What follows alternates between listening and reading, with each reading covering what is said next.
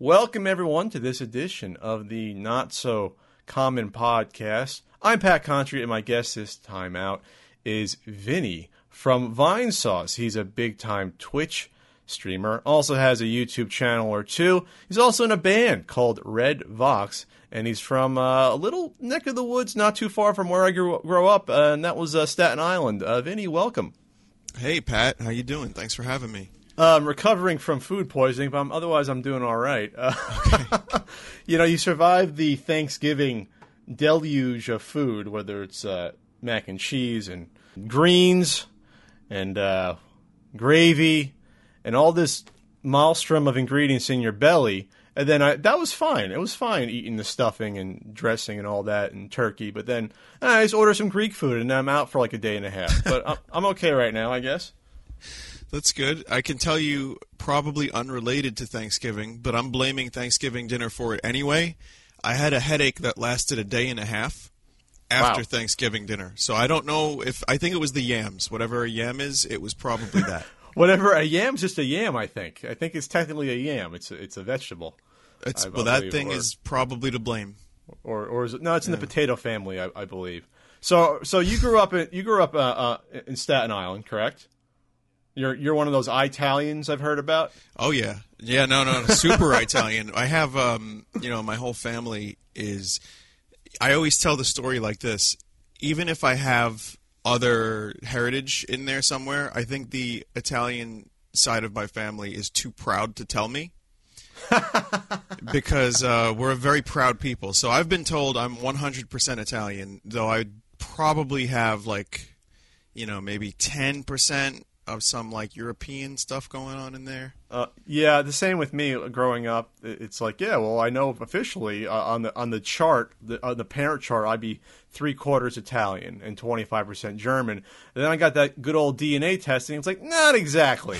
You're a lot of other stuff. Still a majority Italian, but there's a lot of other things thrown in there because a lot of people were having sex over the past 1,000 years here and there. A lot of them. So you kind of mix in and out. It's not like every person, every ancestor of yours that was having sex with each other were all Italian. Probably not. That's probably not likely. People were traveling. They're going to a local flea market here or there. They got drunk on a trip in the Mediterranean in the 1500s. So a lot of stuff happens in historical times. Yeah, I like the idea. I'm going off on a weird tangent now. I don't know. This is me coming off food poisoning. Yeah, but I like food poisoning, Pat. That could be a segment. That could be a whole podcast segment. Yeah. But I guess for the rest of the country, what is it like growing up in an Italian family in the tri-state area? Like just explain it real quick. Can you sum it up in a minute? I could. Besides leaving out the what we all know and love, the lasagnas, the great Christmas Eve dinners that I try to explain to everyone every year. It's like the highlight of my life, technically, at this point. The overzealous grandmas will give you wet kisses and feed you until you're about to puke. Yeah, yep, that's about right so far. But I'll add another one. Sunday gravy. Yes. Okay, gravy. It's not called sauce. They call it gravy here. Like my family called it. So it's basically just macaroni. The stuff that you... Pasta. It's pasta. So, but they call it gravy. And when you don't say gravy, they get a little weird about it. It's like that, you get looked at in a strange way, like, are you still Italian? So that, and I would also say for the Italian part, loud. Lots of loud. Oh, yes. And this is something that I had to, I think compared to I'm still loud because I live in the West Coast now and I'm a loud East Coast person. But even compared to that, when I go back home to my family, I need to de-stress every 45 minutes being around my sister and my family, my parents and my uncle. I have to just take a step out of the room. It's so much overload that it's just, I'm going to, you know what I mean? It's just so much, it's just too much. Totally. Speaking of your built-in compressor that we spoke about before we actually started recording, we need a compressor set up during our family meals. I feel we have to even out the audio levels at some point. Yeah, it gets when you see those the charts about how certain sounds compared to a live rock concert or a jet engine, and then Italian family is like at the top of the list in my case. I'm sure for yours too. It's like, okay, take it down a little bit. We can just speak to each other. And then it gets even worse when religion or politics is brought to the dinner table, which are two very, very forbidden topics. But they come up from time to time, and then the volume raises like an extra 5 decibels. Oh God! Yeah. So during Sunday gravy, you'd have we never called it Sunday gravy. We just called it, whatever. We called it supper. Yeah. Which mean like you ate dinner at like what, 3:00 in the afternoon. 3 was something the time. like that. Yeah. 3 was the time. And you go over. It's funny that you said macaroni because we never call Italians don't actually call it pasta usually, right? Am I right about that? We call it macaroni. It's just a blanket term, macaroni. Or having the ziti, the ziti. Yeah. And the gravy thing was always sort of not controversial, but we had to unlearn that. At least I did as I spoke to more people. Because I'd be like, we had macaroni and gravy. And people would look at me, usually like a bad internet date, be like, what the hell are you talking about? You put turkey gravy on spaghetti? I'm like, no, gravy. It's red. And they had no idea what I was talking about. Yeah, that sounds about right. And then, when you go to a store to buy certain items, like that's the other part of the Staten Island Italiener, which is you have to learn how to say mozzarella and not mozzarella. Oh yeah, mozzarella. Yeah, which I found out later is like the lower class dialect that I guess a lot of the people that came over to New Jersey, New York, that's how they spoke, including parts of my family. So then my sister would get in arguments with my grandfather all the time. It's not mozzarella, it's mozzarella. And my grandfather would be like, what's this mozzarella? It's mozzarella. You cut off that last vowel and sort of just blow right through the word. There's a lot of those. So, wait, you grew up where again? You're in Jersey, though, right? I was in Jersey. I was in Central Jersey. Oh, yeah. So then, That's basically Staten Island. It's the same thing. Yeah, it's Staten the Island, same thing. for those that don't know, Staten Island is the 5th borough of New York City, but we're often called the Forgotten Borough, and we have not a great reputation for a lot of reasons. But I will say this. I like it here because there's a lot of parks. There's parking. There's, you can drive around here. And the rest of the city, it's hard to do that. There's a rumor. Well, I don't know if this is a true story, but this is like the urban legend I heard growing up, which is that there was a boat race between New York and New Jersey back in the. I guess I'm being very specific here, but back in the day, there was this boat race, and whoever lost got Staten Island. So the joke or the story goes that New York lost, we got Staten Island, and here we are. Because geographically, it looks like it's a part of Jersey. It's literally, it's like, what is it, a couple mile bridge, the Goethals? No, Verrazano will take you to Brooklyn, and that's like the longest suspension bridge in the East Coast. But the one from Jersey to Staten Island, that's the Goethals, isn't it? That's the Goethals, and then you have the Outer Bridge and the Bayonne Bridge. But they're not like they're just regular sized bridge. They're decent, but they're not like the Verrazano, which is massive. So just to put it in perspective, I don't think people realize this weird relationship between Jersey and Staten Island. Like, for example, whenever you see that those terrible trash people on Jersey Shore, most of them are from Staten Islanders. Island. Yep, you bet. Most of them. Yep. Just to let you know, it's a subculture part of it. And Staten Island is pretty small. It's like 15 by 8 or something like that. It's not miles. It's not that big of a size. Correct. It's like a small county. That's basically the size of it. With 500,000 people jammed into it. Yeah, it's very interesting. It's almost like, if Jersey annexed Staten Island, no one would even realize it. Like it's one of those weird sort of things that, like, when the last place I lived in Jersey, I was maybe a 15-minute ride from Staten Island. Yet I never went there. There was no reason ever to go to Staten Island.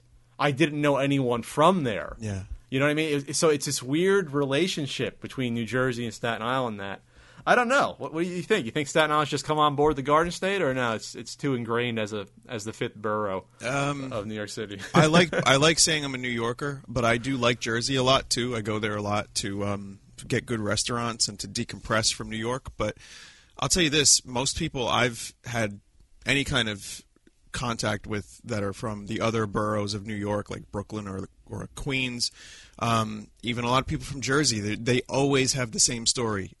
I've never been to Staten Island, or I've only been there once, or I passed through. It's one of those three stories.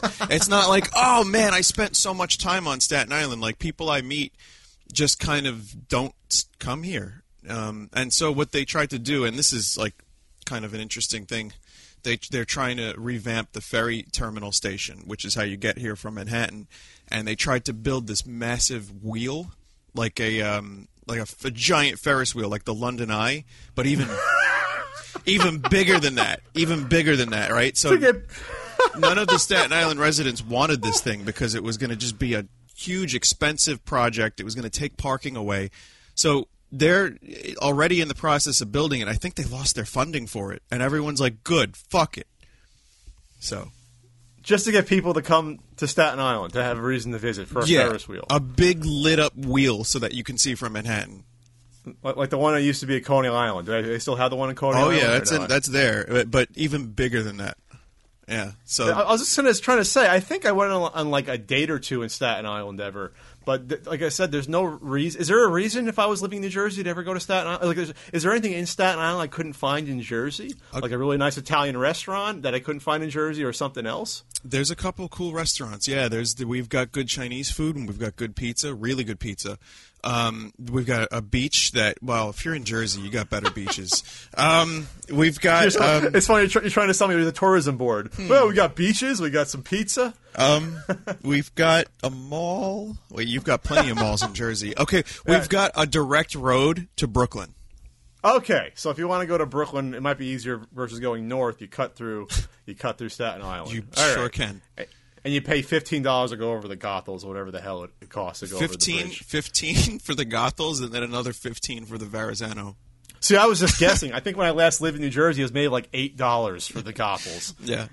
So if you commute, you're kind of screwed in terms of at least it's tax deductible. But and if you're a resident, you get a discount. Oh, do you really? Yeah. Oh, you get the Staten Island corruption discount. So, do you ever picture yourself leaving Staten Island, or you're in love with living there? Well, it's I grew up here, Pat, and I guess I have the. I was born in a small town. Oh God, Mellencamp, the Coug, gave himself a nickname. No, I would say I like it here, and I do own the house that I live in, and I kind of have there's benefits because I'm close enough to Jersey, I'm close enough to Brooklyn, and I'm close enough to Manhattan. The studio we record in for the music is on Staten Island. So there's things here that I like. However, I considered like maybe kind of looking into places in Brooklyn. Manhattan's very expensive. But if I were to say have a place I could be in Brooklyn at, the commute to Manhattan would be very easy, like just a train. So I've thought about it, Pat, but I don't know. Like I wouldn't live in Jersey. I like the city life. But I also have considered warmer climates. Get you out to the West Coast, maybe. It's not the first time I've thought about it, but you but like it there, man? Oh, I love it. It's just super expensive. I'm not going to ask what your house costs, but I can guarantee you it's more affordable than what I just probably. Well, it's the family one. It's the old one. So I mean, it's all paid off, which is great. But I mean, that's fantastic. The bills are rough, and then the property tax is rough. So, but that's the thing. That's the one good thing about California is that property taxes are lower or low average compared to the rest of the U.S. and Jersey's the highest because it's the most fucking corrupt state ever. But it's so expensive to live here. Just besides like gasoline, just everything. Food's more expensive. The housing is probably California's the most expensive place to live overall. Yeah. San Francisco is number one in probably the U.S. But L.A. is not that much cheaper. San Diego is not that much cheaper because everyone flocks here because they're like, I don't want to see snow ever again. Okay, you're gonna pay out the ass for that privilege though. Yeah. I mean, that's what it comes down to. So if you can afford it, West Coast is fine. But if you can't, or if it's gonna be tough, there's no reason to come out here. But no, I don't miss the freezing rains at all.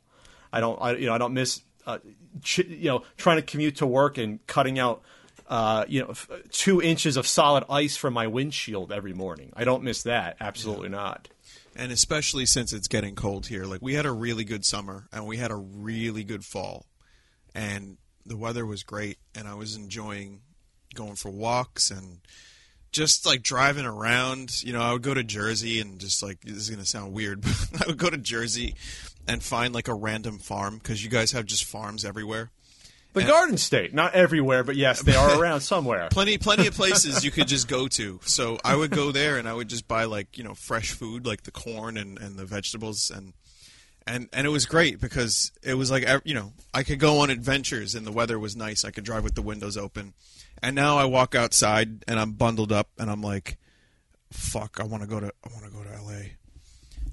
So wait a minute, there actually was an autumn season this year, because when I was leaving New Jersey, there was no more autumn. It was like summer, 1 week of autumn, winter. That's how it was. I remember one of the last years I lived in New Jersey and was there for Christmas, so that was like 2008. It was like 60 degrees on Christmas. I don't know if you remember that. That was like probably 9 years ago. I remember. We've had a couple wacky Christmases that were like, wait a minute, I can go outside without a jacket? Yeah, I'm not going to get into. I'm not going to talk about climate change because I'll get people attacking me. Right. I don't know how that's political. That the Earth's heating up and it's scientifically undeniable. But that started to happen. You're telling me you've gotten some actual, like, 4 seasons again. Well, we don't have. We had a really good autumn in the sense that it was really hot. So I would agree that we had. It was really hot. We had a lot of summer, and that kind of turned into a little bit of autumn, and then it just got cold in a week. So I would say it's still pretty similar to what you had said. Yeah. Yeah, so I loved being back there. I was there for a convention in September. And yeah, that's the one thing. I missed 2 things from New Jersey, besides all my loud Italian brethren that live in the Garden State. I miss autumn, an actual autumn where you put on jeans and a sweatshirt and you hear the leaves rustling and the changing of the leaves. That's all fun, and raking's always fun. Mm-hmm. And then also I miss the diners. You can't take for granted the awesome diners that we have out there. You do. In the tri-state area. Other than that, though, don't miss a huge amount of it. I have to admit, otherwise I wouldn't be out here. Fair enough, man. And you can always watch Guy Fieri if you want some diners, drive-ins, and dives. Yeah, I don't know how Guy Fieri became a thing. I don't know who his core audience is. Yeah. But anyway. Trash goblins? All right, go ahead. Trash goblins? Yeah, he's always like picking from a dumpster. He's like, look at this hot dog. And he picks it up and it's just like coffee grinds. Anyway. All I know is that, like, when he's come out here, and like he came out here, I believe he came out to, let me just make sure I have this right. He came out to a burger joint not too far from where I am now, and like picked it out. This is the place to go. Mm-hmm. So he came out to a place called Hodad's, which is a burger place that's near me in San Diego, and spotlight it. And of course, that puts it on the map, and everyone goes to it. The problem, though, the food is average at best there. It has to be fast food because you're turning over so many burgers. Mm-hmm. And there's always a line out there. And there's about 3 better burger places within like 3 minutes of Hodad's. Right, they're never going to sponsor my podcast now. But I'm actually glad that he spotlighted the wrong one, because now I can get into the other places easier. I know, I'm just being selfish, I guess. That's great. No, I love the idea that Guy Fieri likes the mediocre burgers. He doesn't care. I mean, for him, it's not a bad burger, but it's like, why am I standing in line for an hour and a half for this burger? It's the Fieri effect, man. The Fieri effect? Oh, his nickname is the Guido? See, I didn't even know that. Neither did I. I didn't know that. I'm looking at his bio, Guy the Guido Fieri. Anyway, let's talk about Vine Sauce a bit. Let's talk about Vine Sauce. You're not going to talk about Staten Island with you in New Jersey forever. Yeah. So, what was the impetus of starting Vine Sauce? Both, I guess, the YouTube channels as well as the network of streamers. Well, it's a weird thing because Vine Sauce is both my nickname and the name of like the community, and also the name of the team, which is confusing, and it's something that I understand why people get confused about it. But here's how it began. I wanted to start a YouTube channel again because I had some ideas in 2010. I was like, oh, maybe I can do some YouTube stuff. Like I had just learned to edit on Adobe Premiere, and I wanted to start a new channel and just mess around and upload trash videos or like videos of like my vacations with my friends and just kind of like edit them together and all the weird, wacky, random moments that would happen. And so the original YouTube design, right? We'll just upload whatever garbage home movies we have. Yeah, it was the Wild West of YouTube. And I guess it wasn't just cat videos at the time, but there was not a lot of – there was a lot of troll-type videos or like, you know, just YouTube poop was still huge at the time. Mm-hmm. So it was, you know, really – I didn't think that there was going to be a kind of a market for YouTube to turn into this professional thing. There was no impetus to make a buck. In fact, there was no money on YouTube for a while. But anyway, 2010, I was like, I need to make a channel. And I remembered that, I guess I didn't have a name, but I remembered that my nickname was Vines years ago. And hey, Vinny Vines! Hey, what's going on? It was almost almost that. Actually, we were playing Mario Party 4 or 5, and there's a mini game where vines grow out of the ground. And a couple friends of mine and myself thought that the vines looked like they were growing out of an asshole. Oh. So we joked about those vines for a while because we thought it was funny. And then because my name is Vinny, people were like, Vinny, Vine, Vines. So then my friend, one of my friends would say the word sauce on everything, like it was the awesome sauce days, I guess. And he would call people like sauce, like something sauce. So he called me Vine Sauce like one time, and I remembered it like 5 years later, and I named the channel Vine Sauce. And yeah, it was exactly that. It started out slow. I uploaded some random nonsense and some like, you know, just like some video game related stuff, but also like plenty of non-video game related stuff that was just kind of me fucking around. And as it started taking off, I realized like the streaming thing was just starting, and I was like, you know, Livestream had this video game streaming community. I remember the biggest one had 100 viewers, and I was like, wow. So we're talking 2011? 10 still? Yeah. So to everyone out there, that's before Twitch technically existed in that name. It was still Justin TV. Mm-hmm. And you had Ustream and maybe one other channel, I think maybe Livestream.com or something like that at the time. That was the one. Yeah, so it was still in its very, very infancy. You can say that. It was, and it turned into kind of just kind of fucking around and just hoping that people would enjoy what you did, and it was trash. But you know what? I had fun, and we eventually kind of most of the streaming people in those days just shared one channel, which was like how you stayed live all the time because Twitch came around later on and made it easier to find other channels, so that people would continue to watch.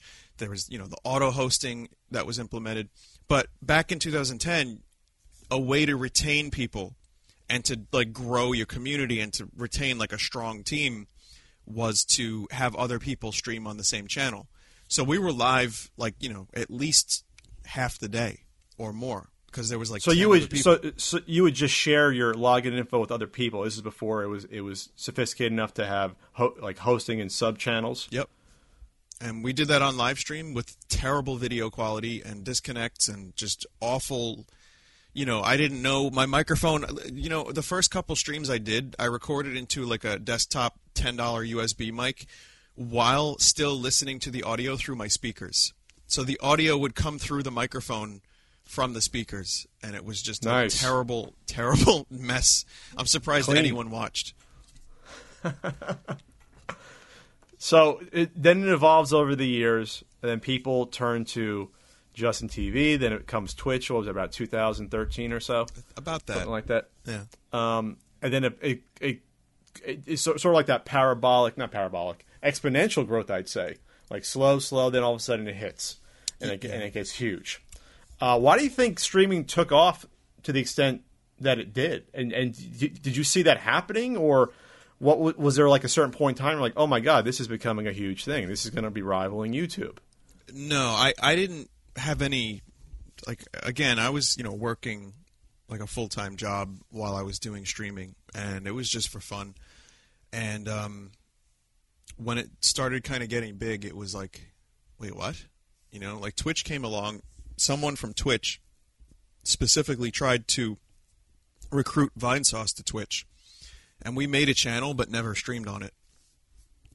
So years late, well, not years later, maybe like 8 months to a year later, we decided to switch to Twitch because they clearly were updating their service. They were turning the streaming thing into a real service, and live stream was just kind of stagnant. So we decided to switch over to Twitch. And any change you make, there are going to be people in the audience who are like, bad decision. I know there are plenty of people out there who would feel like we would be better served on live stream to this day, which is the funny thing because it's like, you know, they haven't updated their service in like 10 years. But we have this kind of, we have this thing where we're very stubborn. And it was like, and I was stubborn. I didn't want to jump on the Twitch train until I was sure it was like not a fad. So we jump on, and then it just starts getting massive. And I don't know how that happened exactly, but I have a couple theories, which is esports, which is what I don't do. But I think a lot of the esports stuff, and I think a lot of those kind of like, you know, celebrity esports players or like the Smash tournaments or all that started the groundswell. And then when people got wind that Twitch was like a decent platform for this, people switched over to it. People tried it out. YouTubers tried it out. And then eventually just one thing led to another. And like you said, it grew exponentially.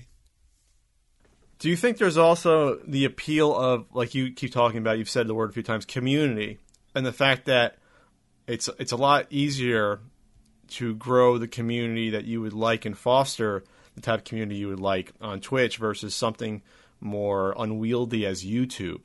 And I mean, it's no secret that the comments on YouTube are the worst things possibly that have ever existed ever.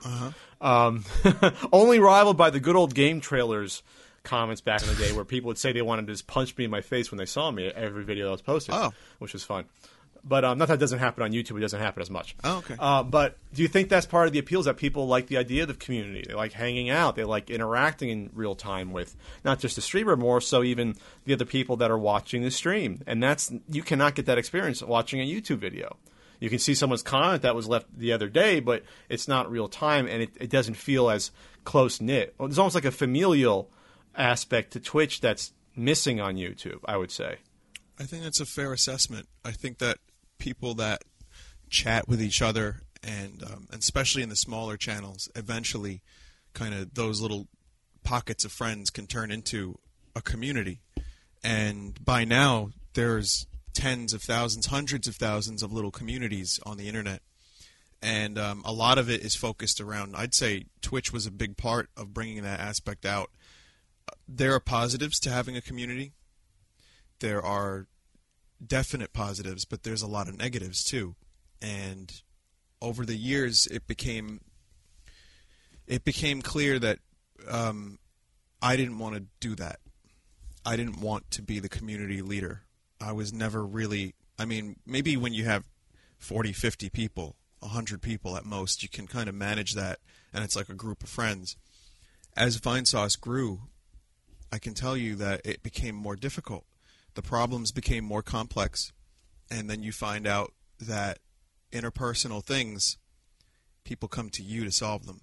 It's like being the principal of a school. And that's a responsibility I'm learning, especially since we're talking about this today. Just over the past couple of days, I've realized more and more. That's something I like to distance myself from. Now, most people in the smaller communities, again, friends, they can handle it, they can hash things out between themselves. But when you have a larger group of people, we're talking thousands of people, it can be, I have a problem, I need to tell the principal. And that becomes challenging. So you're talking about issues that arise between people that might be watching your stream and they get into an argument or a fight or a disagreement that might happen in real life, but the people know each other through the Vinesauce community that you are asked to mediate? Yeah, and this is the same for, I mean, I've spoken to a lot of people who have, let's say, their own Discord channels or their own kind of like community centers, forums or whatever. This isn't unique to Vinesauce by any means, but we just have a larger community, and it's been around for a while, and we you know, there's a large, diverse group of people. But I can tell you that when it comes to a lot of aspects of the community. The positives are obvious, which is that everyone gets together, people get to know each other, people get to enjoy your streams, maybe people watch each other stream, people can, really find that sense of friendship and camaraderie that maybe is difficult to find in real life. There's a huge advantage to being able to have that community feeling, and also to meet a group of like-minded people that like the same games as you from Twitch. That's a huge positive.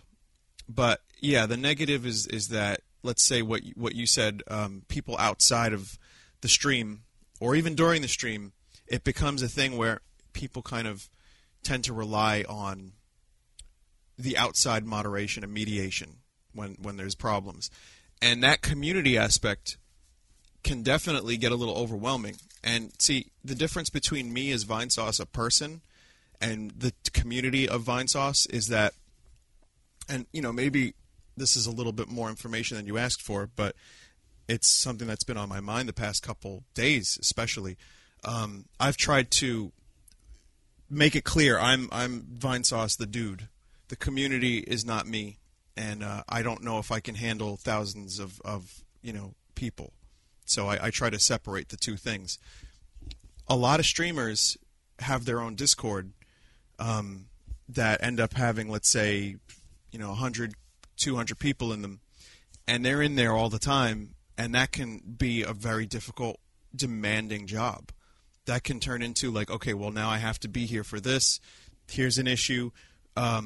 And it just turns into a full-time job on top of streaming, and I've decided that that's a little bit too much for me. So you foster this community, you want to be successful on Twitch. You have thousands of followers, but now all of a sudden it's almost like your clubhouse has gotten too big, and now you have issues that arise. So you personally don't feel like you should be stepping in when issues arise, or you just don't have the interest in doing it. So you have to then rely upon others. So it's almost like you now become sort of a manager of a company. You're like this weird Twitch CEO, and you have to have your own human resources people to help out. In Twitch you have your own moderators. You can have it on Discord as well. Did you foresee this sort of infrastructure happening just by streaming silly games on online? No, I didn't. But I think everyone that goes through a streaming success finds that eventually there's a need for community. I've had this discussion with a number of people where it starts as just streaming, and then it turns into like, okay, we need to have some kind of Discord, or we need a community aspect. And again, a lot of these, I can't speak for every internet community, but I do believe that a lot of times it can be okay. I just think that, the streaming thing is great, but a lot of streamers maybe aren't prepared for how intense it can get, and how, like I said, it can almost be like, you have to also, on top of streaming, have to take that community manager role, or you have to give it to people you really trust, and that can be tough too. But, who knew it was going to get like this?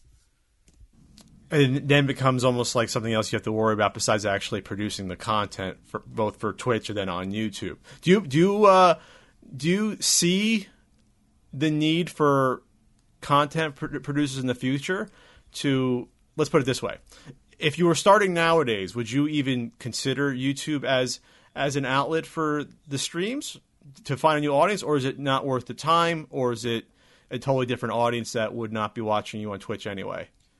That's a really good question.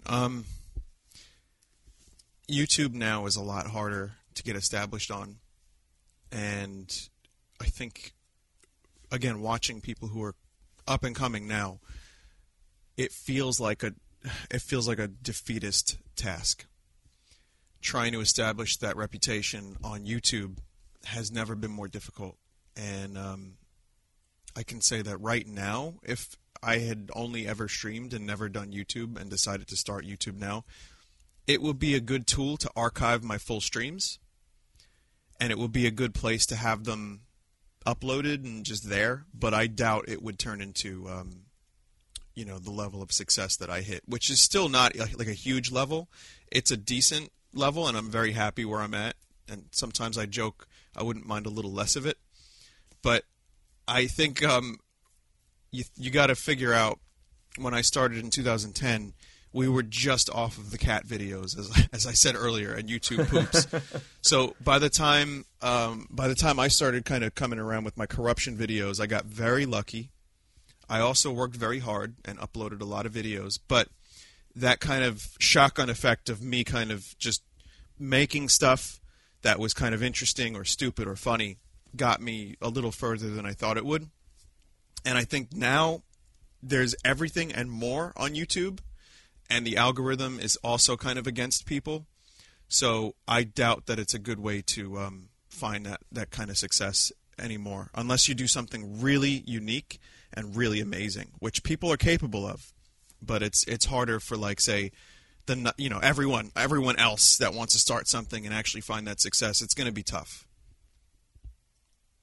Is it similar to the struggle if you're starting up being a Twitch streamer? I must consider that to be just as difficult because there's less work required to put on a stream versus even shooting and editing a video and uploading it. So do you see that becoming a problem for future potential, maybe, or have the most amazing Twitch streamer ever come about and just can't get noticed just because there's too many people doing it? Yeah. Is that a possibility in the future? Totally. It's a possibility now. There's a lot of really talented people that are putting the work in and don't get their due. There's also some better ways to get noticed, which is to network and to add people to your auto host and to kind of, help out in a community until you are trusted and noticed to the point where you can maybe get some hosts and promotion. That is, to me, what I would perceive to be a good, decent way to get some attention. But just starting, because, again, starting in a way that you are basically self-reliant and it's just you, that's going to be real tough, man. That's going to be a tough sell. And, it's the blurring effect. It's like, same for music. When music first, kind of like rock music, for example, when that first got, like, huge, the record companies were just picking up any band they could find. And then you looked at, like, now or a little bit like in the 90s, it was just everyone is in a rock band. No one gets noticed except a couple people. And it's just, there's just too many of one thing. What do you think it takes to be successful at streaming? Obviously, what made you successful, but in general, what is there commonalities between the most successful Twitch streamers in terms of work ethic, or is it just reaching out to their community, putting on a happy face? What do you think the secret is, if there is one? Tits. Oh, I never saw yours, Vinny. I never noticed them before. Let's just okay. It seems like that's sadly become a bit of a fast track. And again, whatever your hustle is, if it's fine with the TOS, go for it, I guess. But I feel like tits of service. Oh, terms of service. Oh. Right. I feel like the tits of service are a definite thing that gets attention for sure, and they will find a way to success. But if you're just streaming video games, the real answer to that question is, I guess, be yourself. That seems like such a cop-out answer, but the more you put on a character, especially if that character isn't fucking hilarious, it's going to be real noticeable, and it's going to turn people off. Dr. Disrespect. It's going to turn people off if you're not a character? No, if you're a character that is not, like, amazing. Oh, so you're saying unless you're willing to put on an act that, hey, I'm super happy and let's go, rah, rah, rah, people don't want to watch it. I think so. I think it's like, okay, Dr. Disrespect is a huge streamer who just kind of came out of nowhere. And the dude, like, he wears the mustache, he does the 80s stuff, and he's like the action hero, and he streams a lot of, like, seriously, you got to watch this guy. He's got a mullet. And he's really he puts on a costume to stream. He puts on a costume and he puts on a character which is like 80s action hero dude, and he's like very positive and he's a lot of fun, and he's huge. He's massive, and he just started, like, I don't know when he started, but I only started hearing about this guy in the last, like, 6 months. So he is a character that got famous. But then you have there are people that are just themselves, that just stream and just talk about video games. I think there's got to be a commonality of confidence, of not arguing too much with your audience, because that gets a little uncomfortable for viewers. There's got to be, voice is important too, and that's, sometimes you can't really control whether or not people like your voice. We need that radio voice, that baritone smoothness. That's right. If you want to buy a pack of Camel cigarettes. So, all right. I honestly did not know there was some Dr. Disrespect. I'm looking at him right now. And, yeah, he's got a mustache. He's got an outfit. He's got a mullet. Hey, if that works for you, it works for you. What can I say? He found the way to success. I just hope that's not going to be everyone else in the future is going to have to put on a character act in order to stream. But maybe that's the future. Maybe that's like how YouTube was with people getting big, like AVGN, for example. You have to put on an act, but that's acting in roles, though, for short films, basically. This is just live streaming. But then again, it is performance art. Isn't streaming some sort of performance art? Sure, yeah. I mean, there are times where I play characters. I mean, when I stream, it's generally, you get what you get now. And, if you and I were to hang out at a con, like we've done, then that's how I met you for the first time at a convention, right? Yes, I believe. So that was like, you got me as a person. And when I go live, people get me as a person without too much extra. I mean, I definitely put on a little bit more, like, I put my focus on what I'm doing, and I really try to project my voice a bit, and I try to, say things that might be entertaining. I'll definitely go a little bit more on the dry humor side than I would in, say, like a regular conversation. But I'm generally myself. But you can definitely play aspects of, like, some games I'll be a character for a little bit, and I'll try to, do voices like the Mario Luigi ones, and people like that. But you can either be really good at being yourself, or I think you could be really good at being a character. It seems to be one of those two things that will help you in the long term. Sure. Speaking of characters, and I'm not sure this is a character, but getting back to, I guess, the deluge of maybe the scantily clad female Twitch streamers you alluded to. I guess we spoke about this on the CU podcast about the train wrecks being suspended because he was going off on the female Twitch streamers, and he got suspended for what was called a misogynist rant. I don't know did you hear about that? Do you have any comments on anything about that in terms of, do you think Twitch needs to clarify what can get you suspended, even just talking about something that might be offensive or an offensive way? Yeah, I think like any company, there's always going to be room for more clarification. I have had good experiences with Twitch, and I've been in touch with them when I had problems, and I was given clarification whenever I had an issue. However, when it comes to this streamer thing that we were talking about, I feel like there's rules, and some of them aren't either being enforced properly or they aren't being clarified properly. And I haven't really looked into the whole issue, honestly. I try to stay out of it a bit because it doesn't really affect my life. That said, I think there's always room for a little bit more professionalism and clarification. And I feel like it's understandable why people would get upset. And here's why, in my opinion, people get upset.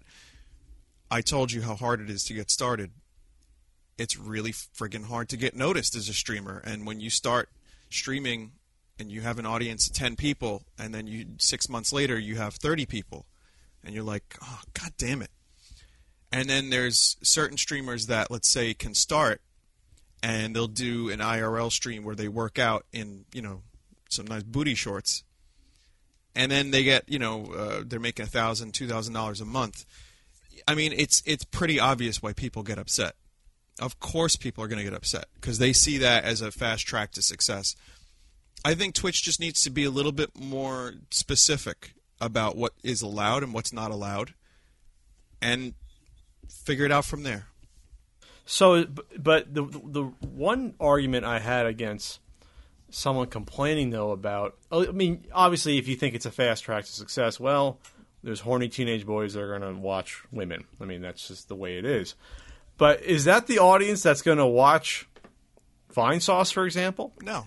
Isn't that just a totally separate audience? Like for example, I would have little interest if I'm on Twitch of watching some workout in booty shorts when I have the entirety of internet porn at my disposal, including live porn. Why the hell would I get the PG-13 version, on Twitch?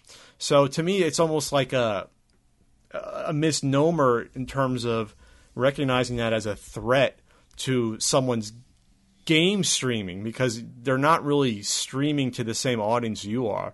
That audience is not looking for what you are providing. They're looking for what that girl in booty shorts is providing. I agree. Does that make any sense? That is totally accurate, and I agree. I feel like, the people that watch my streams, maybe a very, very small percentage of them would watch the booty short streams, and I don't feel threatened by it. And I think you're right. I don't think most people should feel threatened by it. It's just what they're looking for. I also would say, by the way, is that a new genre, booty short stream? Did we just discover that? Is that that's a new one? But you know what? It probably won't get as big as Dr. Disrespect, but it's pretty good. There's definitely a genre forming around that. So when we talk again at the next convention, we'll check up on it and see how well it's doing. Hey, I'm going to start streaming in 2018. I've announced that. So maybe that's the way I'm going to be fast tracked to success. Pat, you gotta get some booty shorts, man. Telling you. I'll add this. I think that another thing I've learned over the years, and not through myself specifically, but through like other streamers, is other streamers aren't really even a threat, because if you offer something unique and interesting and good, people will watch you, and they'll watch another streamer. Like, there's a number of streamers that I auto-host that are similar to myself, and, I still do well, they still do well, and people will find a way to watch you and them. And it's just a matter of, you can't really feel threatened by other people's success. You have to just focus on yourself and worry about what you're doing and how to make your streaming the best it can be, and not feel threatened, or not let that outside influence really try to eat away at you. That's why when I see this influx of people who are upset about the booty streamers and all that, or the booby streamers, I mean, that's been going on for a while. Again, I think a little bit more clarification and specificity on the rules would be great. But does it bother me? No, not really. I don't. It's a separate world, Pat. It's like, there's people that cook on Twitch. I'm not a cooking channel. I'm a gaming channel, and so we're in like different worlds. Do you think the fact that there's direct competition in terms of, well, it's almost like TV when you're on Twitch, because you're streaming at the same time someone else could be streaming, and then you got to make a choice, one or the other. Does that sort of pressure, does that maybe lead to the backlash against what people think as, oh, this is quick success? Because it's not like YouTube where you can watch a YouTube video whenever you want and get the same experience. On Twitch, there is something to seeing it actually happen live versus a past archive stream, correct? So is that part of the pressure that you feel to perform, and also it is almost like more of a direct competitive nature on Twitch? I think there's definitely an aspect of that. For me, I have very little compassion for the quality that I put out. A lot of times I do things called lowered expectation streams, and it's just, I just don't care. So I've been lucky. I can kind of be myself. I can kind of do stupid shit, and I still do all right. I don't focus on who's live when I'm live. I just go live. In fact, I don't even have a schedule, so I just kind of go live whenever I can. I don't. So for you, then it's not like a 9 to 5, because I know someone that's a top 50 female Twitch streamer that feels like I have to be scheduled and regimented, or else I can lose my followers day to day or week to week. So, but you don't feel like you've been caught in that trap where, okay, I have to be tethered to my Twitch streaming station, or else I'm going to lose this all. No, I never started that precedent. I never started with a schedule. I mean, generally people can expect me around night time, and I usually will stop streaming around 3 a.m. I'm a night owl. But sometimes my audience will get a stream 3 p.m., 4 p.m., 5 p.m., and it's just a random thing. Whenever I can, I go live. And I haven't thought about it like, oh, I'll lose my audience if I don't do it at this time. I'm sure people have to worry about that. But luckily, I've been able to kind of circumvent the number game. But another thing that I'm lucky for is that I feel like my luck of, I guess, where I'm at now is that I don't have to focus on numbers. And I don't have to worry about, like, uh-oh, I saw a drop. Like, here, I'm not going to lie about my luck, of course, which is tremendous. But I also, again, I stream a lot. But here's a true thing. Over the past week, I think I dropped about 100 subs. And this isn't the first time I've dropped 100 subs. I'm okay with it. So the sub on Twitch is the paid follower, right? That's the difference. Yeah. So that means that they're putting their portion of the revenue towards another Twitch streamer instead of you in the interim, potentially. Potentially. Because they can dedicate that to someone else. Or they're busy spending their money on holiday items, or Christmas shopping. I've seen my subs fluctuate, and I don't take that as a... Again, this could be not the norm for Twitch, but I don't look at that and think to myself, I did something stupid, I fucked up. I need to change the way I do this so I can get more subs. I don't think about numbers. I don't focus on them. You just roll with it, but then again, you're in the position that you can just roll with it since you have so many. Yeah, but also, I mean, of course there's a fear, but here's the thing. If I start focusing on numbers and I start thinking about, like, oh, God, what do I have to do? I'm not going to be genuine, and it's gonna show. And my audience is pretty... They watch me because they like that I'm just being me. So I can't expect you to have a mullet, mustache, and booty shorts next week. That's not going to happen. Mullet, mustache, and booty shorts. Wow. What would that look like? Dr. Booty Respect. I don't know. I'll just think of my future career, potentially. Well, what's interesting, though, is that, not to make this about me, can I make this my podcast? I would love for you to talk about you, Pat. I've only streamed on Twitch, technically...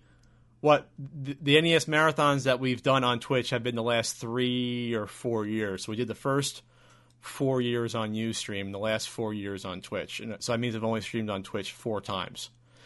But even those 4 times, I guess I've seen enough that I've seen like the passion of people that come in and enjoy it. And even in doing those four times, I have a decent amount of followers just from doing it 4 times.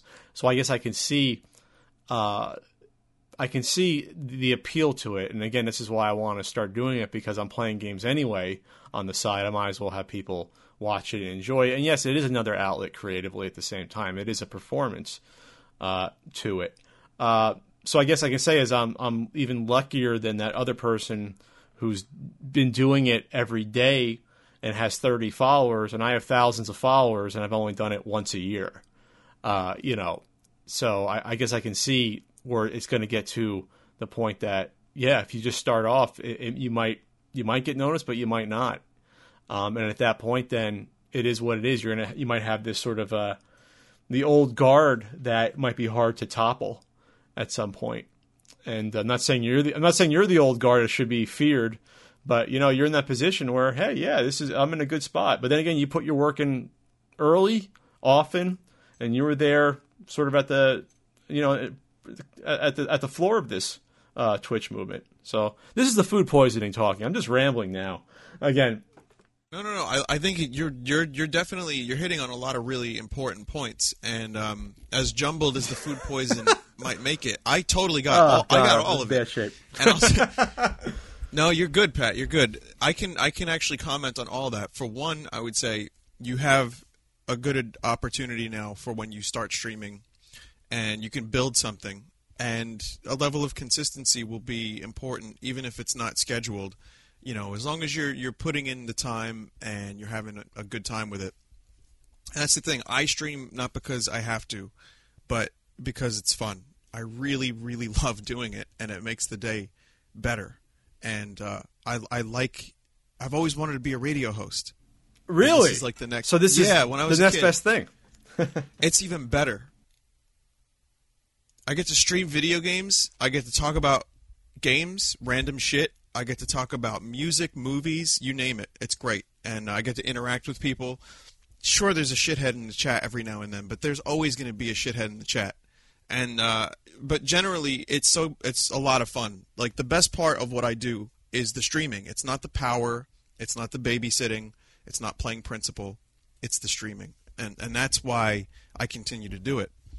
So, and to add to what you said before about, like, the people, the old guard, yeah, I don't think there is a toppling of the old guard to some extent. I think that there can be room, because the platform is expanding every day. Twitch is still growing, that these new audience members will find their way to different streams. And I think that the old guard will always have their numbers, whether they be as crazy high as they are now or not. And I don't even come close to touching some of those streamers, because, like, you know, there's people with 20,000 viewers per stream. I pretty much, I get 4,000 or 5,000, which is not, it's great. I'm really happy with that. But it's certainly not like, you know, the esport level. But, sure. Yeah. Is that the next evolution now? Are we ready to step into, I guess, Twitch in real life? To some aspect, you have who was that comedian guy in L.A. walking around live streaming on Twitch? Sudeikis, Andy Sudeikis, was that his name? Milanakis. Milanakis, Sudeikis. That's a female comedian. Jesus.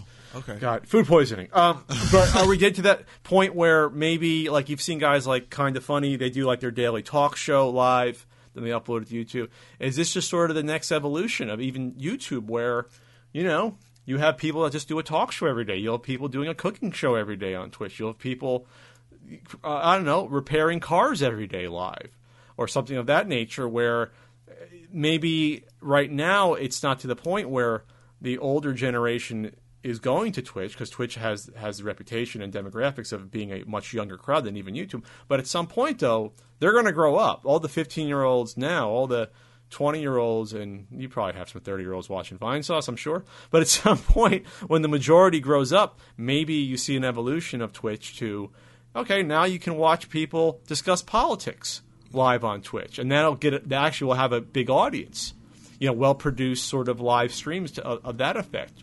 It'll just sort of, it'll basically evolve from where, you know, podcasting was, sort of taking up the slack where radio was, where you have Twitch taking up the slack of where even YouTube was, where, okay, now we're going to have high-quality shows, but now it's just going to be live and archived, of course. Do you see that? Absolutely. Absolutely. Yeah, I mean, this medium is still so young, and you can now grow up avoiding television and still get really great videos. You can get really great live streams that are, you know, I'm looking on Twitch right now, and there's like a talk show, like Two Dudes in Suits, and I believe it's an esports thing. It has like 30,000 viewers. You know, there's stuff like that now, and I think it's only going to get more intense. Is that the name of the channel? Two Dudes in Suits Esports? Is that? That's pretty good, right? Two Dudes in Suits. That has a nice ring to it. We got to start that channel up. Do you want to be the two dudes? Yeah, I'll be one of the two dudes. We can just talk about whatever. We can talk about Justice League, or, you know, how badly it's done in the box office. We can talk about, you know, esports. We can talk about, you know, the animated Super Mario Brothers movie that's going to be coming out from Universal. Well, I mean, I would love to talk about Superman's CG upper lip, if possible. Was it as bad as what people claimed it was? I didn't see it. I didn't see it either. But I hear it's really bad for like at least a few scenes where it's like, wow, that looks terrible. Yeah, I have someone showed me a picture, and it just looks like something's wrong with his face. So, yeah. Maybe that'll be the next evolution. We'll have people try to sneak into movie theaters and live stream movies and get arrested. That could happen. Well, the IRL streamers are pretty, you know, they got pretty big pretty quickly. And people just like seeing other people just do random shit. Here's the other thing. There was a dude that was like, I don't know the full story. I don't know who it was, so forgive me. This is just kind of like headline or like, you know, people talking on Twitter about it. So I believe there was an IRL streamer who got either arrested or he was like, basically frisked by a cop, and then later they found out it was like a cop for hire. It was like a movie cop. A movie cop? So they were setting it up? Yeah, that was, again, don't quote me on this. I could be wrong, but I believe allegedly. Allegedly, there was a movie cop involved for added drama on an IRL stream. Oh, my God. Now, even if that didn't happen, that will happen. Oh, sure. I mean, I'm sure someone eventually will get robbed or killed on a live stream walking around. Do you remember the YouTube? Because YouTube has gone through a lot of trends. I mean, it's been around longer than Twitch, so we've seen YouTube go through different trends and fads. And remember the prank channels where people would go and get beat up by doing pranks? Remember, that was like last year. That wasn't that long. Remember last year, back in the good old days? Back in the 16 era. And that's the thing. We're going so quick. Like we're moving culturally so fast on like an exponentially, high basis. Like every couple months there's a new trend, there's a new fad. Like culturally we're just evolving at a huge rate, whereas like the 60s took like 10 years to really fully unpack. Now with YouTube and the internet and social media, it happens so quick that we don't have time. We just get whiplash from it. Aren't we already past the drama videos on YouTube? Isn't that already kind of getting old, do you think? Or? Yeah, now it's like the Family Finger, like weird, like Elsa Gate videos that I've been talking about a lot. Those are getting shut down though. By YouTube's coming down on those. Those are done. So then, what they're will be cracking next? down. What's next? 2 dudes in suits. That's what's next. 2 dudes in suits with booty shorts and glasses and sunglasses and a mustache. I guess you could wear a suit with booty shorts as long as you have the nice, button-down shirt and a tie.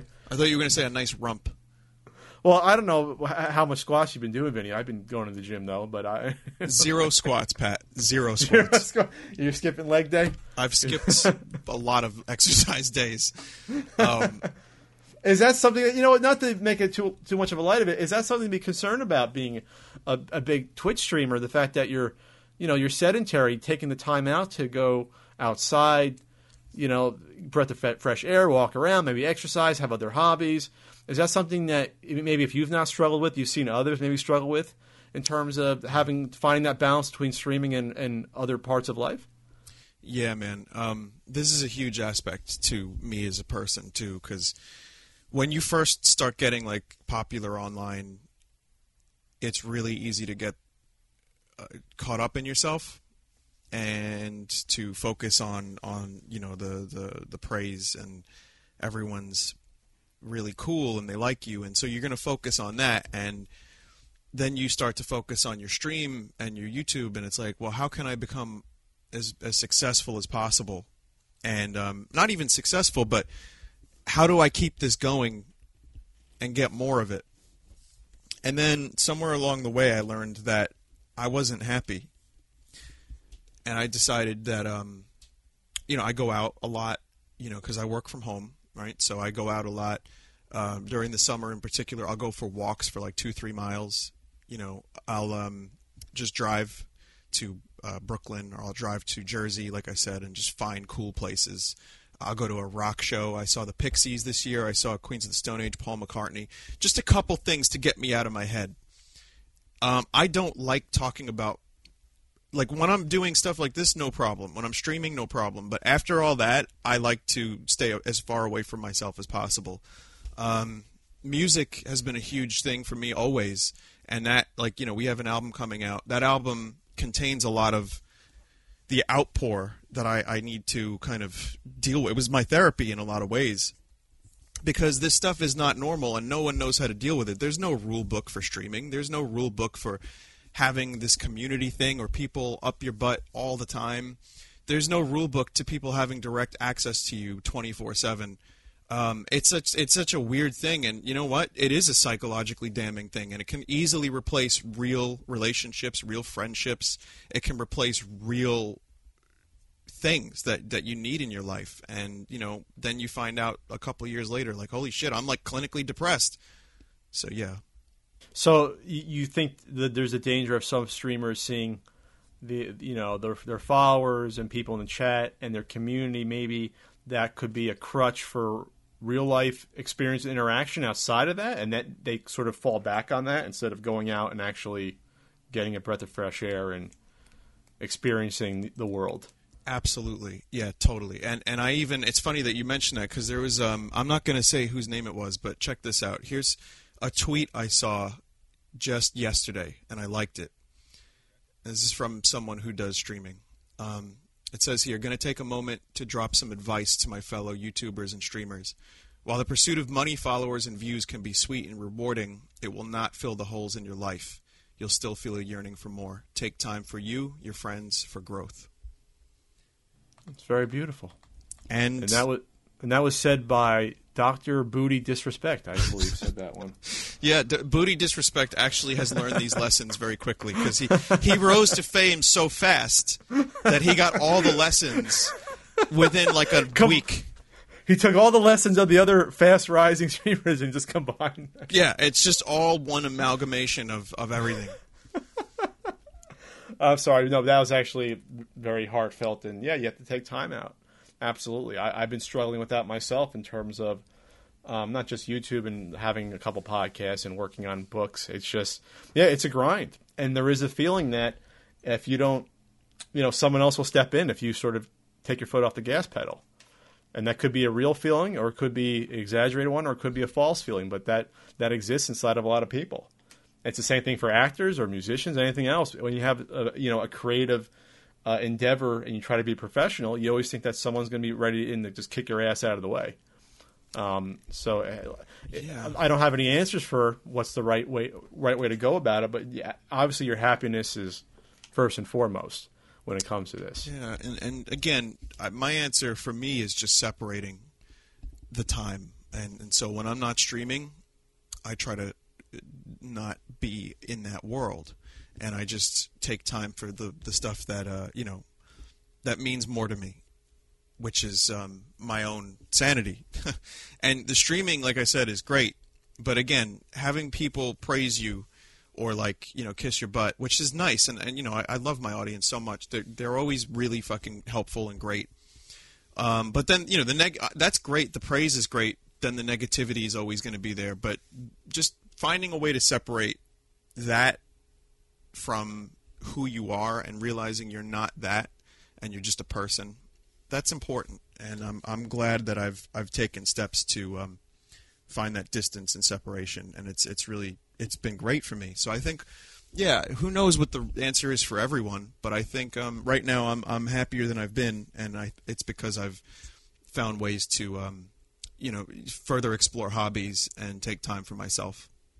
And sure, and you're well-rounded. You have your Red Vox band. I'll say the name and plug it so you don't. And you can check them out at redvoxband.com. Thanks, Pat. So you got the music going on, you got the streaming, and that's enough for you? You feel creatively satisfied through those endeavors? Is there something else you want to do at some point besides, you mentioned some sort of radio? If you did a radio show, what sort of topics would you want to discuss? If you did like a podcast or radio show? Well, we do, KY and I from Vinesauce, we do a stream podcast, once in a while called Two on the Vine. And, it's an infrequent podcast, but we just talk video games, but we'll talk music, we'll talk movies, it's kind of everything that we like. But I stream so often that I end up talking about everything I want to talk about anyway. So I think that, I've been learning to cook the past year, and that's been really good for me. That's been a lot of fun. The pasta vajour, the pasta vajour. We do all the, for me, I like to get into that and learn like different recipes and stuff, and that's been good.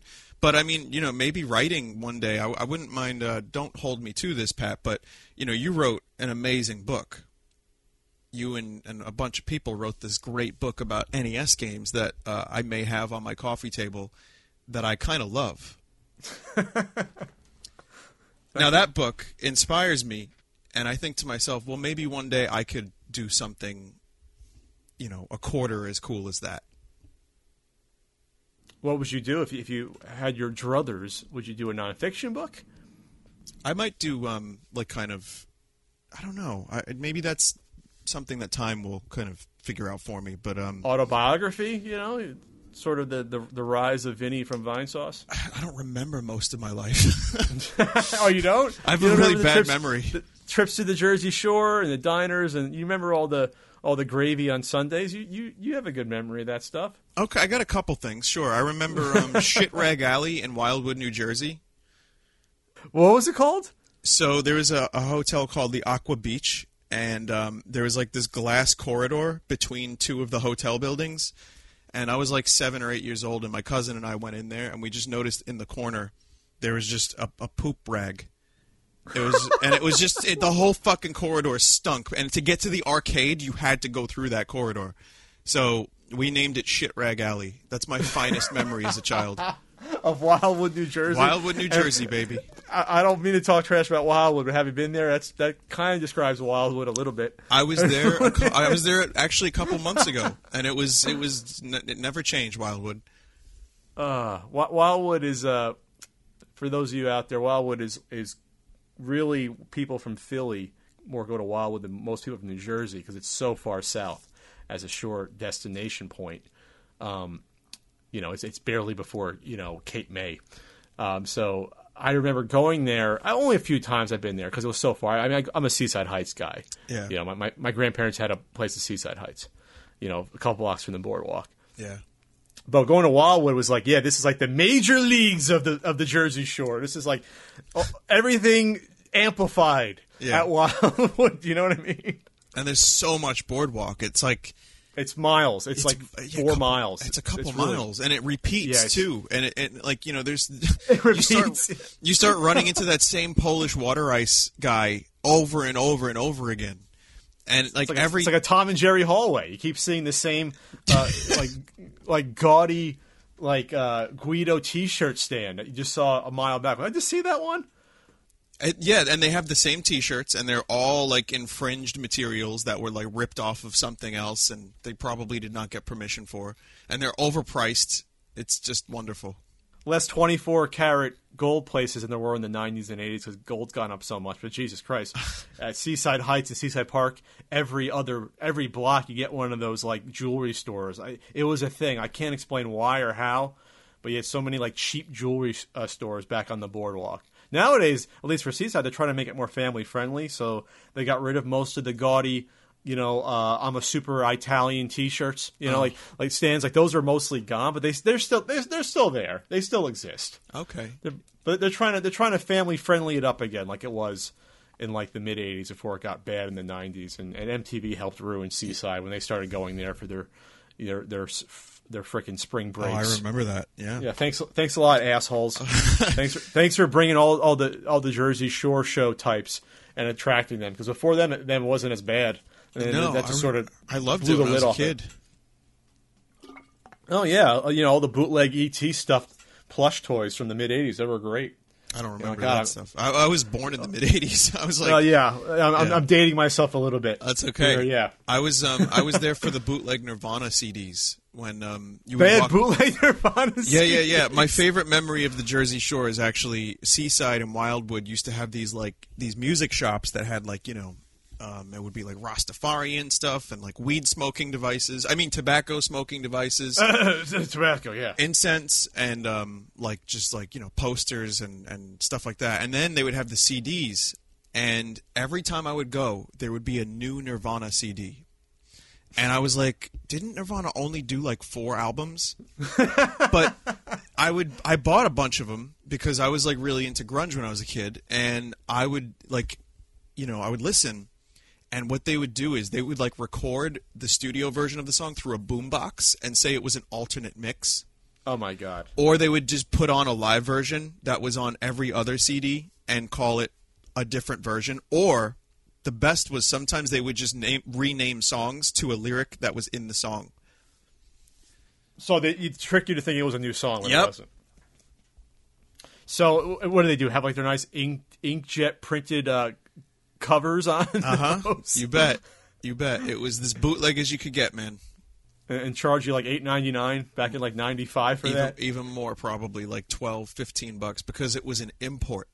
They still have one of the oldest. I don't know how they're legal. games of chance, even though they're corrupt.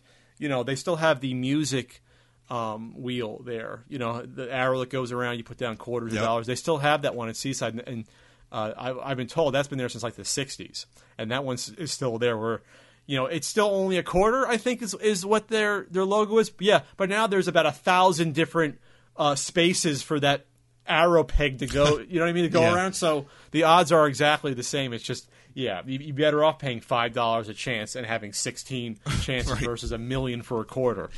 But they still have it. It's magical. I mean, and there is some YouTube channel that did a video on like the Carney games at like boardwalks, and I mean, there's a couple that you could skill, but mostly it's just it's a way to rip you off. But I mean, that's not just that. But not just that. Somehow it's legal in New Jersey that, like, when I was a kid, it wasn't like any signs where you got to be 18 or older to play these games, and it's straight up gambling. I don't care if you're trying to win a stuffed animal. I don't care if you're trying to win. They still have the ones where you win like boxes of candy. You know, like the retail boxes of candy. Mm-hmm. I'm putting down a quarter or 50 cents as a kid, and they're taking my money. And the funny thing about that is a lot of times in the summer, you have 15 and 14-year-olds working those stands. So you have child labor handling gambling games and kids gambling. Great. It's fantastic. You got to love New Jersey. Oh, it's even better now that you describe it like that. It's so bad. But yeah. That's how it was. Yeah. And not just that, though. Those games weren't regulated. So what I heard... allegedly, I don't want the whole state of New Jersey to be pissed off at me, but the Gambling Commission was supposed to go down there. I think this story was from like 2 years ago. They're supposed to go down there and actually see, are these games actually legit chance? Are they rigged? You know? And, of course, that day they were supposed to come down and look at it. Most of the games were closed that day. So someone tipped them off, allegedly, that the commission was coming down to inspect the machines and to look at Holy crap. Oh, man, if they didn't get tipped off, that would have been legendary. Yeah, but I mean, I remember when I was a kid, there would be buttons underneath. Yeah, I want to describe this to everyone because this is uniquely Jersey Shore. I don't think this exists anywhere else in the U.S., where you walk up, you put your quarter or dollar down on these little, it's a slate, a horizontal slate that runs across with all the symbols, like a blue diamond, a white number 6, a clover leaf, and those correspond to the wheel, where a giant arrow goes around a pegged wheel, so that's your chance of winning. You put your quarter down, the button starts it and ends it. But I swear to God, that some of those stands, they could know how to stop it where. Like, it was rigged that if they wanted someone to win, they could rig it to do that. Absolutely. Or not. Yeah, totally. I think I only ever won one thing from that, and I remember we used to try a bunch when I was a kid, and I think I won one time. So yeah, it's totally rigged. Also, insert easy EA joke here about gambling. Loot box. Yeah. Yeah, it was the first loot boxes back in the Yeah, it was. You know what? I hate to say that. It kind of was, because then you had the ones where you're guaranteed to win a shitty little prize. Like, remember where you were trying to, like, the ring toss, or the ones where, like Frog Bog, for example. They still have Frog Bog, which is a game of skill. It really is. It's difficult as hell. When I went this past year, first time I've been to the Jersey Shore, like 5 years, I did win at Frog Bog. But, you win up from the shitty little prize to like the big huge one, but it takes like 20 wins to get that large prize. So you're spending like hundreds of dollars to get a stuffed animal worth about $20. Oh man, it is so true. I gotta link you to that video. When we're done, I'm gonna find a way to find this video, because it was exactly these games. You're gonna love it. Well, I did I did 2 Jersey Shore videos, but I'm happy that I got probably the last good video documenting of how it was before the Hurricane Sandy in 2013. I was there in 2012, so I got video of the whole thing up and down.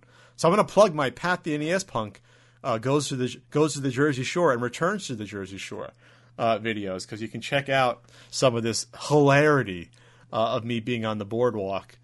Then, Jesus Christ, 5 years ago. Holy shit.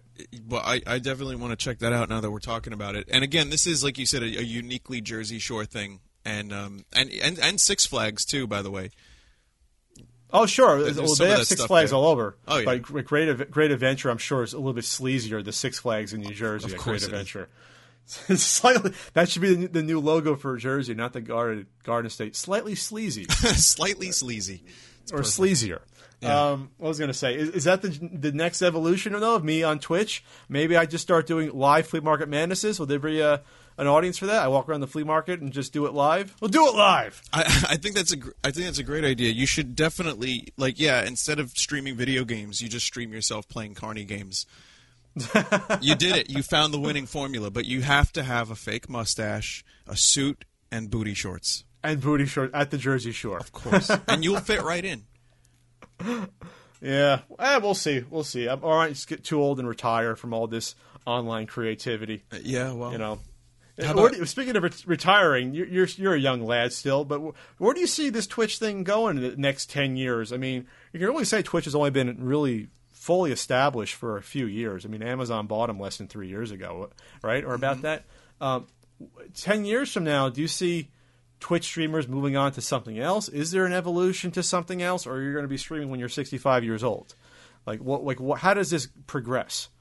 I think, I think about this too, because there's a whole aspect of we're in this beginning phase. And even though YouTube's been around 10 years, 10 years is nothing. The movie industry has been around since, the early 1900s. And, here we are now. And we've got Thor and, Hulk, and it's just so different. I don't know. The evolution of Twitch, it's hard to say what it's going to be, but I do think we have a lot to go. And me getting in on the ground level was very good. And I'll do it as long as I can because I enjoy it. But I would also like to have more of a music career too. I'd like to do more music because there's almost nothing like putting out an album or doing a live show. But streaming is a lot of fun, and I would always like to do it. But who knows where it's going to be in 10 years. I think you had hit on a point where you said the people that are growing up are going to eventually do shows like the stuff you see on TV. More produced. You're going to see like studios. Like a lot of YouTubers now have like studios for their podcasts. And you can look in, you watch their videos, and it's like, wow, this is a nice studio. How much did this cost? And I think that people can there's a self-sustainability that allows people to be more professional with their production. And I think that's just obviously going to happen. Who knows where it's going to be? Maybe we'll get some Twitch original shows. Amazon is doing shows now. They're putting money into original series. There's going to be a Lord of the Rings show on Amazon. That's crazy. The more I hear about that, I'm like, that sounds nuts. Yeah, and I hope I hope it's good. I hope it's not just more Lord of the Rings. I want I think it's supposed to be a prequel. It's supposed to be between Hobbit and Lord of the Rings. It's supposed to be like wedged in between there. Cool. So they're not going to be retreading ground. It's going to be just adding on. At least. Cool. I hope it's not too Game of Thronesy, and I love Game of Thrones, but that's not the proper tone for Lord of the Rings. Anyway. I mean, just titties and balls and dragons all over the place. Well, do you watch it or no? No, but whenever I hear like it being fun of just a bunch of nudity and that's half of the show. No. It's just orgies and sex scenes. It's the books are even worse when it comes to the titty streamers. The Game of Thrones book has a lot of titty streamers in it, but no, I think. No, I think really it's a good thing to see the original programming, and we're going to see more of that from places. And I think Amazon now having control of Twitch means we're going to get, I wouldn't be surprised if there's like a push for celebrities. Here's the worry is that like any starting industry, it eventually gets kind of hijacked by corporations. And I do worry that there's going to be a big barrier between the more professional people that are pushed by Amazon and backed by like money and advertisers, and the people that just start out. Part of the reason why Twitch is great right now, and even YouTube in its infancy, I mean, it's still kind of like this, but you can just start from scratch and you can become your own person. But I worry that with the amount of money and attention and fame, there's going to be more regulations. Somewhat like YouTube has had to implement this algorithm so that advertisers are happy, and there's like a level of censorship. I think if Twitch gets to that point, there's absolutely going to be more vested interest in keeping the content clean and safe, and they're going to start pushing more people that they basically say, okay, here's a contract, here's what you can say, here's what you can't do, and you're going to throw to commercial every now and then. It could end up just becoming more like the TV we grew up with, Pat. So that's what I worry about. But that could also lead to some good stuff too. Sure. I mean, there's always the danger. I think Amazon has to know that they can't turn off their core audience, and I don't know how much money Twitch is making. They paid like about $1 billion for it a few years ago, but I'm thinking it's going to be making Amazon money at some point. Then again, Amazon isn't exactly destitute for cash. Yeah. They're pretty much taking over the entire planet at this point. So to me, that was sort of the surprise that Google didn't buy Twitch. That was sort of a lost cause there, I thought, because they could have had. Then again, it's better not to have a monopoly on streaming content in general. It's good to have competition. This is a good thing. Yeah, Amazon and Twitch don't need, or Twitch and YouTube don't need to be run by the same people. Oh, sure, and you want to have different infrastructure for a lot of different reasons. Yeah. And plus, they're trying to do the YouTube gaming thing. I know it's not really working out well from what I see and have heard. No. But I'd rather have a totally separate platform for something I see as totally different types of media. Live streaming content versus, in theory, produced content after the fact, edited content, if you can say that. Yeah. Speaking of editing, this is a bad segue. Let's talk about your love for the Super Mario Brothers animated cartoon show. 'Cause I know you've done some overdubs that are fairly entertaining, I must say. Okay. Well, thanks for saying that. I'm sorry you had to watch them. They're very clever. They're very clever. So, I don't know. I guess a couple years ago, I realized I could do a pretty decent facsimile of the Mario and Luigi voices from very specifically the Super Mario Brothers 3 and Super Mario World TV shows. So I don't. Was that a different voice from the Albano show, or that was the same one? So the voices were on the Albano show, the Super show. It was Captain Lou did Mario, and Danny Wells did Luigi. Oh, that's right. Danny Wells just passed away. Yeah. On Super Mario Brothers 3 and World, Walker Boone did Mario. Oh, that was a more gruff voice, right? That's right. It was a little bit. That's right. And then Tony Rosato did Luigi, and I believe Tony Rosato also passed away recently. So we lost too many Marios and Luigis. We lost both Luigis? Yeah, I think we did. Jesus. I don't know if Walker Boone's still with us, but I'm going to take a look real quick. Real now. You know what? Walker Boone, let's see. No, he might be still alive. He was in Star Trek The Next Generation? What the hell? Yeah, that's what I saw, too. What? It's like he might be still alive. He's not really working that much anymore. All right. Yeah, he was in Captain N, too, apparently. Or, he just did a bunch of... You know what? Subconsciously, I might have resented the fact that they got rid of Captain Lou for the Super Mario 3 show, because I don't remember watching that as much as the Super show, as the original. It was like the same exact sort of animation style, wasn't it? It was. I didn't love the Mario 3 and World shows because they were a little bit too... here's the thing. They were better with the source material, but then they actually would put in song and dance numbers with the Koopa Kids. Oh, Jesus Christ. So it would just be the most annoying voices on the planet screaming lyrics to terrible late 80s, early 90s pop songs. It was so bad. Oh, they weren't original songs? They just had to do whatever the hell was... I think they were original, but they were approximations of the pop songs that we knew. Doing like Bon Jovi on Super Mario. Could you imagine? Well, it was, kind of like that, but also like Michael Jackson type songs. Oh, God. So I actually liked those shows as a kid, but when I watched them later on in life, I was like, oh, the Super Show is so much better. Regardless. Yeah, I just remember liking the Super Show. I thought it was more pure, if I could say that. It just seemed like it was... I don't know. Plus, it was probably more out there as well. It was. Speaking of source material, so that there's the little more creativity going on. Nintendo didn't give a shit back then. Look at the Super Mario Brothers live action movie. They didn't care. They're just going to license out this important franchise to whoever, and you can just ruin it. Yeah, and then it actually scarred them from movies for so long that only now are they thinking about dipping their feet back in the water. Oh, yeah. So that's pretty impressive. That something from 1993 could kind of screw them up for 20-something years. That's pretty good.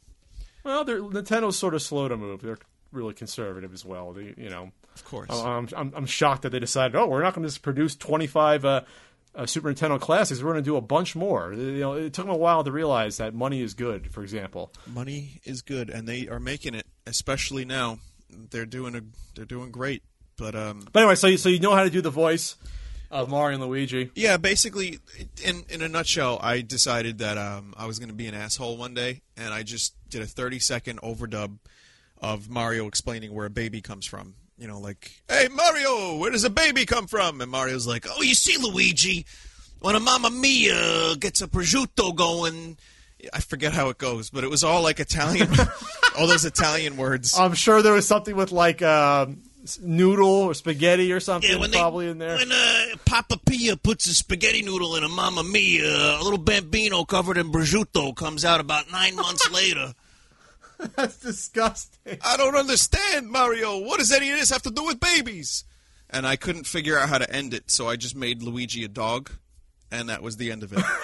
So a higher level of YouTube poop because it actually had some sort of narrative to it. There was an attempt at a narrative, and then the next couple were like attempts at social commentary, and it was just awful.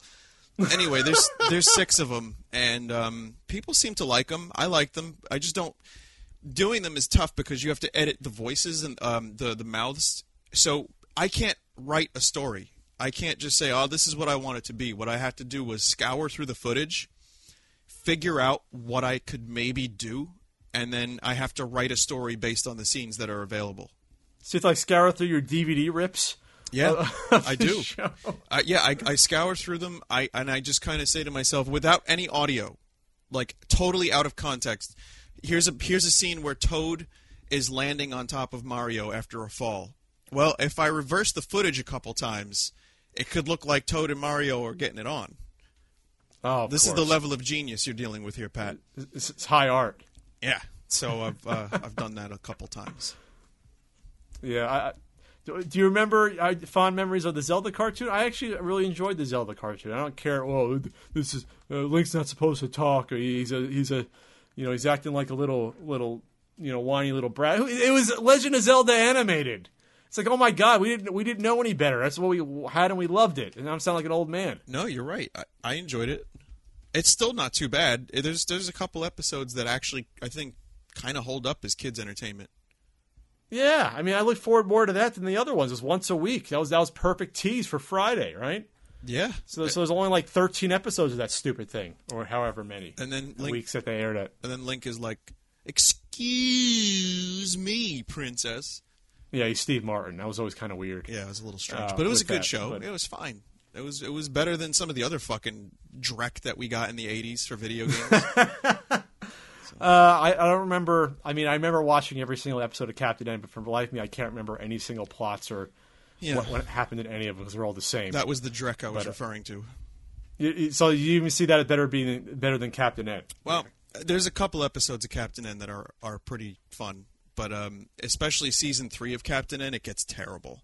Is that what they added the Game Boy? What was it? They added the Game Boy, and their animation budget got... I think Game Boy might have been season 2 on, but season 3 they cut the animation budget, so everything looks like it was just done really cheap, and the storylines were terrible. And they just always got details wrong. Like there was a one episode about Mother Brain's home planet called Metroid. And they were inside a planet called Metroid, and they had to fight Mother Brain. It's like, and Samus did not show up. It was just so. So they finally fought Mother Brain in that episode, tying up loose ends in the series, and then they got the name of the planet wrong, and Samus wasn't even in it. Yep. And they called the planet Metroid. Yep. Nice. Good times. Good job. It's sort of like the tantamount to the excellent X-Men anime series, if you remember that from Fox. Oh yeah. So the last season, they changed animation companies. They cut the budget, and it's fucking awful compared to the other years. And it's like, yeah, it's such a good cartoon. You couldn't put up the money for the final season, really? You couldn't put up the cash for that last season?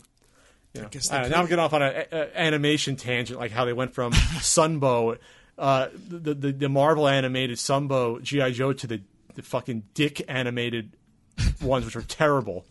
Anyway, yeah, it's frustrating because we had so many shows that were cool as kids, and then some of them just disappeared with no resolution, or they just turned into shit shows with bad animation, and it's just like It's a shame. It was rare that you had a conclusion to an animated show. I remember discovering years later that they actually finished the Gummy Bears. Like there was an end episode to that. Oh wow! So they finished that. I was like, holy shit! That's probably the only Disney afternoon show they actually ended, at least as far as I know. Well, here's one. They actually gave it a proper send off. Do you remember the Pirates of Dark Water? I don't remember it in particular. Why did they end that one? That was only on for like a year or two, wasn't it? Yeah, that was a 2-season show where every episode there was an intro about how they had to like recover all the crystals, and you get, they collect a certain amount of the crystals, and you never get any conclusion. You never get any like it's just so disappointing. But that was the mini Pirates kick of the early '90s. Yep. When they had Fox's Peter Pan and the Pirates cartoon as well. Oh yeah, that's right. They had that, and that's when you had Cutthroat Island, one of the biggest bombs in movie history. Oh god, yeah. And they had a video game for that too, didn't they? They had a game for Pirates Dark Water and for the Fox's Peter Pan and the Pirates. Oh yeah, absolutely. And Cutthroat Island, I think they did too. Jesus. Sure. Yeah. Yeah, it's kind of tough when it comes to the animated cartoons because, you don't think kids care enough. But, kids like story. We can follow along. We're not total idiots. Yeah, I wanted to finish the pirate show, and they wouldn't let me. It was very disappointing. They never finished fucking Dungeons and Dragons. Now I'm dating myself because that was before you were born, just about. The Dungeons and Dragons cartoon was excellent. I mean, we're talking adult themes. It was a little scary. And the kids never got back home from Dungeons and Dragons land. And so they actually had a script written, but they never produced it. So they actually just never got the chance to actually make it. It was like sort of a shame. Here's just to go on a totally unrelated tangent for 2 seconds. The original Star Trek series. Food poisoning tangent. Right? Yeah. The original Star Trek, they had a 5-year mission. We got 3 years of the mission. That wasn't cool. I wanted to finish the mission. Well, I guess the suits at the NBC or CBS had other things to say about that. Yeah. And plus, you don't want to see that third season. That third season, speaking of cutting the budget, the third season is like, well, this episode takes place in a planet where it's the 1920s gangsters. Right. And it's like, or this is a Western episode. Oh, you didn't have that set laying around the backlot? Yeah, another Western episode? No way. Yeah, season 3 of original series Star Trek is just sad. It's really just like, it's so like...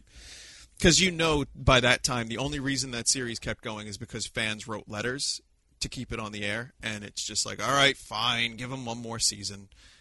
Yeah, we'll do it at 10 cents on the dollar. Yeah, seriously, man. Anyway, this is the food poisoning talking here. Food poisonings are fun podcasts. Yeah, well, this has been great talking to you. I mean, God, it seems like I should be a kindred spirit of yours, but I only talk to you like once a year when I see you at a convention or so. It's It's a shame. You got a lot of honesty out of me today, Pat.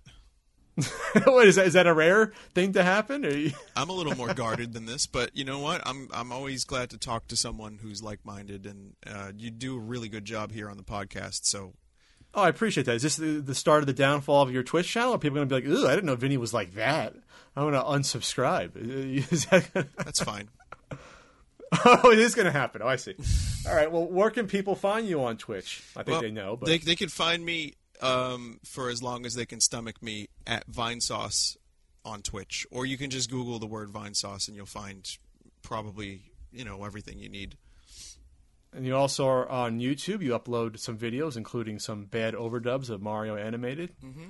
And that's the name of that is The Adventures of Mario and Luigi. And you can also just kind of, we have highlights that are just kind of like, here's 10, 15 minutes of what I did on my channel, on my stream. And those are pretty good. And if you want to watch the full streams on YouTube, there's a channel called Full Sauce, and those are just unedited.